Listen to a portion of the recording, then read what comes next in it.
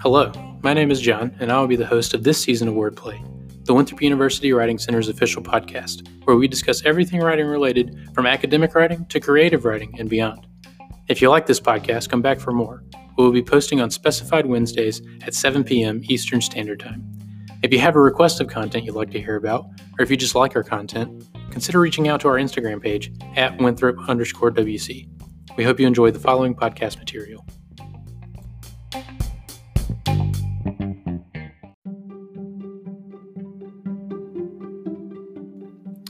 Welcome to the third episode of Wordplay. Today, I'm joined by Jessica Whitaker, a graduate student and graduate assistant here at the Winthrop University Writing Center. Say hello. Hello. Yes, that was her. Yep. Always chipper. We're going to be talking today about theory, critical theory, when writing essays and such. I will go ahead and apologize that we were late in posting our last podcast. So I will apologize for that, and I will not apologize for it again. So without further ado, we're going to get right into it. So I guess the best way to start is to ask, what is theory? Okay, so there's lots of different ways to define theory because we have lots of different types of theory. So at its core, theory is a set of ideas that are meant to explain something to us. So for example, Darwin's theory of evolution explains how Darwin thinks about evolution, how he thinks that it works. Now, theory is different from what we might consider facts, which are ideas that have been repeatedly confirmed, as well as hypotheses, which are more of testable proposals. But we use facts and hypotheses to come up with our theories to explain concepts. Okay, so would you consider, with what you just said, would you consider that kind of theory to be something related to how a teacher teaches a subject? Yes, so there are also forms of theory that involve teaching, right? That you would learn about in education classes. Oh, okay. Parts of psychology goes into teaching theory and things like that. Yeah, so it sounds like already, we were going to talk about this later, but we can go ahead and mention it now. I guess it sounds like it's not just in the world of writing. No. Okay, fair enough. All right, well, what are the different schools of theory, Jessica? All right, so theory can include literary criticism, linguistics, semioethics, which I said wrong, psychology, feminism, screen theory, and that's just to name a few. There are several different ones. Yeah. Critical theory covers a lot of different philosophies. It mainly includes ideas that challenge or destabilize established ideas. Some early examples of this would be works by Aristotle. Literary theory, which is what I'm mainly familiar with, has several different categories, and these are the main parts that you're going to talk about when you're writing. So this includes things like cultural studies, deconstruction, gender studies, formalism, Marxism, queer theory, post-colonial theory, just to name a few. Yeah, that sounds like a lot of different theories.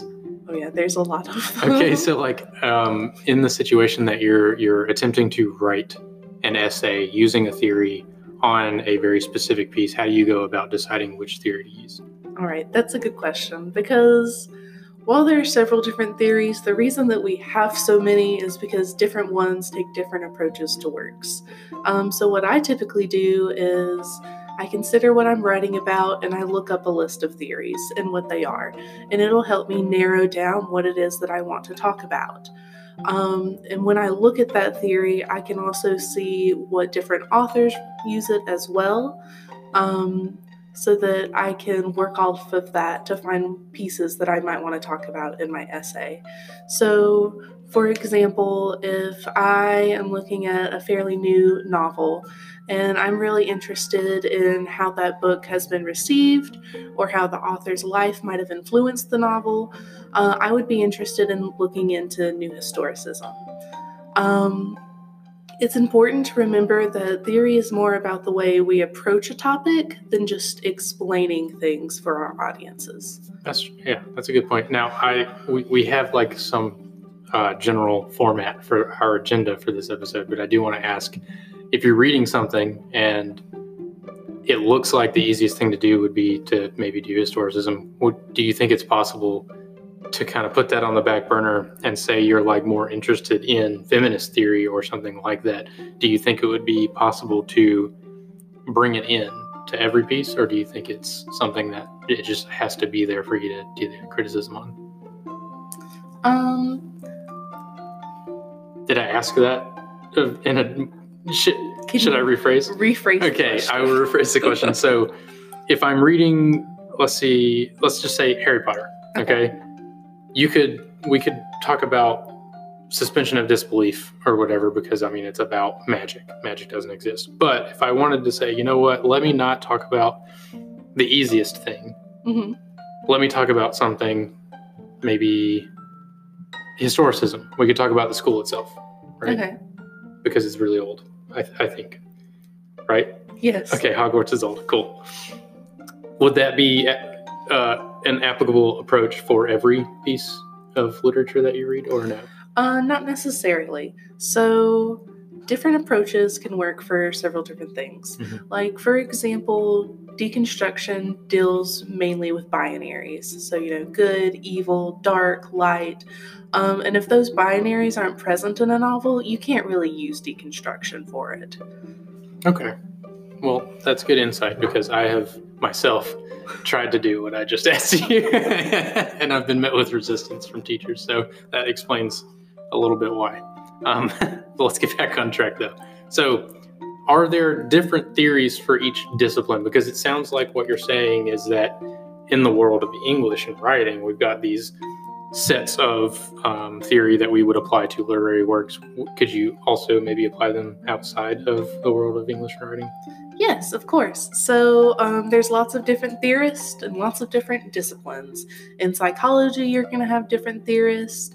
So like Freud, Lacan, and all of those people.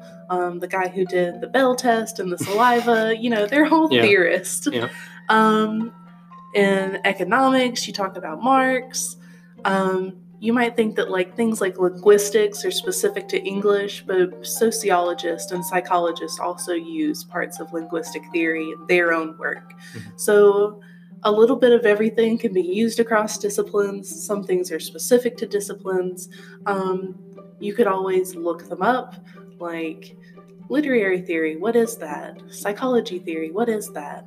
Philosophy, what is that? And they'll tell you kind of who's included in that school of thought. That's cool. So let's focus on you a little bit. So I know you are obviously an English major, but what would you say your focus is? What do you like to research the most? I am very interested in translation theory. Translation theory. Tell me a little bit about that, because we didn't mention that before.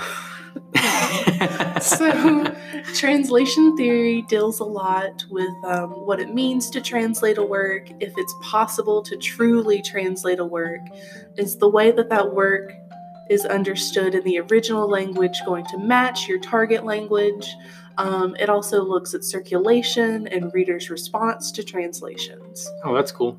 I've been doing translation theory not knowing I was doing translation theory. That's awesome. So I guess, do you think, just answer all of your questions that you just posed, do you think things can be successfully translated? Not necessarily. Okay. All right, then we agree. Beautiful. All right, let's keep the ball rolling. So my next question, since we're talking about kind of like your background, like what your focus is, how do you go about finding research to support translation theory or any other theory, I guess? So it's not really that I find research to support my theory. The way that I kind of see theory is that the research that other scholars have done. Mm. So, for example, I'm translating a work. I want to talk about the translation process. I'm going to look at translation theories like Venuti, Spivak, Apter. These are all scholars who have written pieces. And it's not so much that I'm going to do research to support their theories. I'm going to use their theories to support what I want to say. Okay. So they're more of a part of my research versus research I need to do. Okay, that's fair. So I guess that kind of goes back to separating what is a theory versus what is a hypothesis, kind of. Okay, that makes more sense. The next thing, I guess, question-wise, do you think certain theories are more important than other theories? You yourself just said that you like to focus on translation theory a lot. Do you think in the kinds of literature that you read and write about, do you think it's more important to focus on translation theory? So it's more important to me. I wouldn't say that. I wouldn't say that it's like the most important theory. Everyone should know everything about it. I think it's important. People should be aware of what translations are and how they affect their lives. But it's not necessarily that certain theories are more important than other theories. It's more that you should consider what newer theories are and how they relate to older theories. So, for example, once upon a time, literary theory claimed that there was only one true meaning to a text, and you could only find it inside of that text. And then the theories that came after that were like, no, we think you're wrong. The meaning of a text, there's multiple different meanings. Those meanings can come from several different things inside of the text, from what the author said, what the reader experiences when they read that text. So it's not much that one theory is more important than another. It's that a lot of these theories build off of each other. That's a very good way of looking at it. Now, going at the beginning of what you just started to say, you were saying that your initial response was, it's more important to you. Okay. Yes. And I really want to build off of that. I want to snowball. I want to go out of control. Okay, just for a second. So that sounds very subjective in determining what's more important. There isn't one set theory that's more important than the others. It sounds like you enjoy that theory more. Yes. Okay. So I myself, I feel like I enjoy structuralist theories quite a bit more than all the other theories. You're shaking your head at me, but listen, everything comes down to the commas and syntax, okay? Okay. All right. So I find myself wanting to apply a structuralist theory on everything that I read. And then there are obviously times where I'm like, okay, let me try to use a different theory because I feel like I use this theory too much. I'm not getting the full scope. Is that kind of what you're saying? You want to see how they kind of like coincide with one another? Yes. Okay. Yes. All right. Because, there are tons of theories that come after structural theory that say that structural theory is a big no-no. Yeah, okay. Well, they're wrong, so I'm just kidding. No, there's a lot to be said about the merit of other theories. Of course. Yeah. And it's very common for scholars to pick a particular theory that they're very fond of and to particularly write in that field. Okay. It's just important to be aware of the other theories and how they play with each other, because some have shortcomings and strengths, and then other theories will fill in those shortcomings. That's interesting. Now, we're talking about how you can apply these theories in different disciplines within academia. Do you think you can apply these theories outside of academia, like in the quote-unquote real world? I put my little air quotes there so you could see them. Of course. So like I was saying earlier, lots of theories go into teaching. Lots of theories go in, even in translation theory, a lot of it is concerned with like the way we consume translations. Translations. The way we consume them, what it means to read a translation, what if we read a mistranslation. Those are very concerned with like what happens to us outside of the academic sphere. I've had a lot of students recently bringing HMXP papers into the Writing Center, and they're writing papers about Plato's allegory of the cave and what it means to be free and what education really is. And those kind of ideas help them shape their world. They're talking about how they view their diplomas differently, how they view learning in class, what it means to critically listen, what it means to critically think. And these are all things that are going to impact them outside of their class. That was deep. I tried. It's perfectly clear to me so far. I'm a senior, you're a grad student, so I'm not as, I guess, experienced in academia as you are, but like I can see how some theories can, like, I can apply them in everyday life. Like, Yeah. you just be driving down the road and I'm sitting here, maybe if I get in standstill traffic or something, and like I'm like, my immediate inclination is to yell at the person in front of me to get out of the way, and then we can apply a theory that says, oh, let me put myself in their shoes. Like, why is it that they're not moving? You know what I mean? Like, even something so small scale as that. That's crazy. That's wild.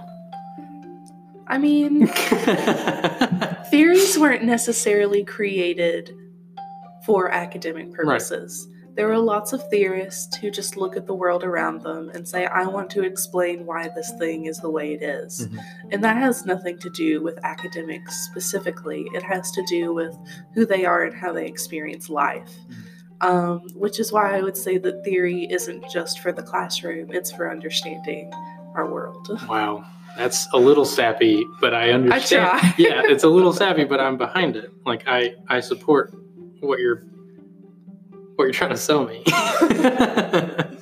Yeah. Study theory, it's great. It is great. No, absolutely. Like, I feel like it's more of an attempt at a university or school or just studying in general as less about how do you use it in the academic context and then more so focused on how does the university teach you how to think. Mm-hmm. And I feel like does that make sense? Make sense? Yes. Yes? I mean, because you're not going to be in a class forever. Exactly.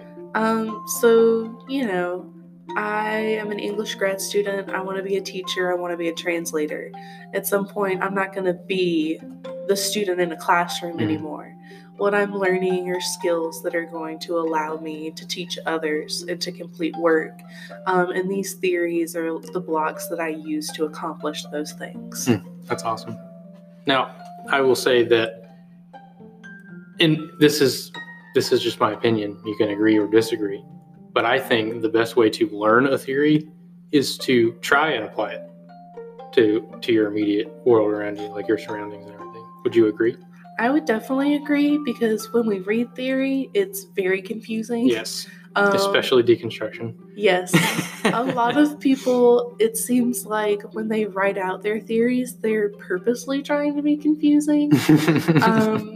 I feel like I've had conversations with professors before who have been like, I feel like they write this confusingly so that we can't say that they're wrong, because they'll just say we misinterpreted it.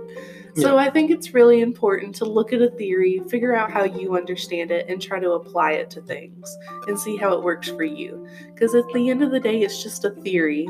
That's why at the beginning I gave the definition that, you know, it's not a fact. Facts are separate. Mm-hmm. Facts are things that we consider true to life. Theories are kind of the way we look at how we can work with life. Mm-hmm. So, hypothetically speaking, and this is me pitching something to you, say someone tries to apply this theory to their immediate world around them and their personal life and everything, and say they just don't understand it. What's a person to do? You're thinking too hard. Come on. No, I'm pitching something to you. I need you to pick it up and go. I'm sorry. Okay, so there's lots of things that you can do in that situation. You could examine why you think that it didn't go right. We're getting close. We're getting warm. And if you're wondering, you know, make your own new theory. Just pick up where they left off. Okay. You could also consider talking to other people who know things about that theory. Mm-hmm. Do a little research about that theory. Mm-hmm. Look at videos of people explaining that theory. You know, and if the whole time you were right about what you were doing, then maybe there's something wrong with the theory itself. Yeah, because there are lots of theories that come from saying, you know, this past theory wasn't quite right. Let's grow off of that a little bit and use it as a stepping stone to create something new. So maybe one day you can write your own theory. Heck yeah. Because... go. Keep going. Oh, a lot of the translation theorists that I mentioned are all people who are still alive. So, you know, they're current day theorists writing out their own theories. Mm-hmm. And that's their academic work. So there's a lot to be smoothed out. Is that what you're saying? Yes. Okay. I mean, I feel like you could say that there were incorrect thinkings in the past. Things that we just know a lot more about now That's fair. that we can answer. Like, in the past, there weren't really as much gender studies and queer theory. That's all new things that we're applying to the world around us. What does it mean to be a man or a woman? Are there other categories? What does it mean to be queer? These are all new questions that we're asking, and I'm sure there'll be questions that, generations after us will ask that we didn't consider. Yeah, very true. And if all else fails, and you still can't get it, and you just don't understand, you can absolutely 100% come to the Writing Center. Is that the question? Yes. The answer you were looking for? Yeah, that's the answer I was looking for. But no, your other answers were very true. Like, you can, in fact, go do your own research, and you will find, hopefully, an answer to your question. And, I mean, if you don't, you can come to the Writing Center. Please come to the Writing Center. And we will do our best to pick up where the slack is. Pick up the slack, I guess. I personally love reading the HMXP papers because a lot of them are based on theory, and I love talking about Plato. I love talking about what it means to think critically. I love talking about what it means to be a person. I love when people bring in those papers. I'm like, yes, please come and see me again. Yeah, it's very interesting to see how each person interprets things differently and applies theories. Oh yeah, it definitely is, because a lot of it is, because theory is about the way we see the world. So each paper is about people's different experiences and the way they see these ideas applying to their own life, and I find that very interesting. Yeah, that's very true. Now, again, we're always here to help. The Writing Center is here always to help anyone, regardless of what year you are, or if you're an undergraduate or grad student. Isn't that right, Jessica? It is. I make appointments here all the time. Yeah, keep going. I was going to say, I make lots of appointments with Haley. She helps me think things through, because when I started here as a grad student, I was like, if I'm working in the Writing Center, does that mean I can't come to the Writing Center? Is it normal for graduate students to come to the Writing Center? And it is normal. Different grad students come to the Writing Center all the time. Yep. And it doesn't really matter what your major is. If you need help, get help. I've had biology students come in, and I read this super awesome report about moss. Oh my gosh. You don't have to be so sarcastic. That wasn't sarcastic. I love moss. It was cool. And her paper was about, she went out into the surrounding area to a particular patch, and she was looking at how moss grew in like shaded areas and sunny areas and like moisture and moss growing on rocks versus growing on trees. And we were talking a lot about format and grammar and is this structured properly? Is the point that I'm trying to make coming across to you?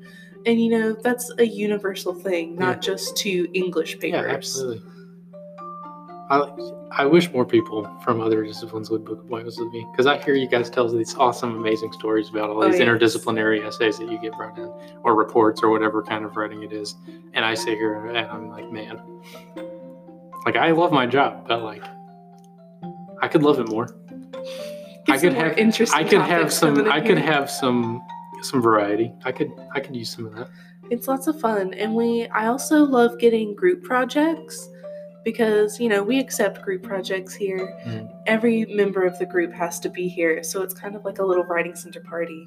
And we talk about what their project is and what each person is doing, and we talk a lot about how that all comes together. So I've had group projects where we talk about the structure of the project, how should we put our pieces together. I've just had groups coming in being like, this is the first time we're using APA, we don't know what's going on. Or have groups come in and be like, this is what we want to talk about. I'm having trouble finding research for this. What exactly is it that I should be looking for? And I love doing that. I love doing research. Those are awesome. We had more of them. I had one person come in and she wanted to look for this very specific news article. So we spent our appointment scouring the Chicago News website looking for this specific news article Mhm. that she wanted to reference, and that was pretty fun. That's awesome. I really am jealous. That's okay though, because when people start listening to this podcast, they're going to start coming in and they're going to start booking appointments, and it's going to be great. And it's going to be great. And you know, I like getting all sorts of projects. Yeah. All of them, especially theory. I do love theory. Yep. It might be a personal favorite. It is the bread and butter of an English major's life. It is. But if you, again, I'm going to market as much as I can on this podcast. If you want to come in and ask questions, or even if you don't have any questions, you think you understand the theory completely, you should come in. You want to say, hey, I don't know if I'm being concise enough, or maybe I'm not completely versed in grammar. Like, bring it in. We'll look at it and we'll help you. And you know what? If you want to come into the Writing Center and book an appointment with John just to tell him that he shouldn't be doing structuralism, that's okay too. No. Yeah, I will spend the 30-minute or hour-long appointment telling you why you should reconsider your viewpoint. And you know what? If you don't want to step foot in the Writing Center, you can make an online appointment. You can. Which I also love. Also 30 minutes or an hour. Of course. And also free. Of course. You know what? Free is for me, and I don't understand. Free is for everyone, okay? Especially Winthrop students that go to Winthrop. You have to be a Winthrop student to use the Writing Center. Just a little note, if you've been listening and you live somewhere else, and you're like, yeah, I definitely want that. No, you have to be a student. I'm sorry. You can literally just take one class here, and that makes you a student, and you can go to the Writing Center. You know what? If you want to apply to Winthrop just so you can use our Writing Center, do it. It's a great campus. I really love the trees here. Wow. And the moss. I've read a lot about it. Yeah, it's true. Well, thank you for listening to this episode of Wordplay. Thank you, Jessica, for being on. Thank you for inviting me. You're welcome. If you have any questions about theory, or if you'd like another podcast talking about a specific kind of theory, you can message us on Instagram, and our handle is Winthrop_WC. You can send us a message on there, or you can just come in and ask. That's it for this episode of Wordplay. Hope you enjoyed, and we'll see you on the next one.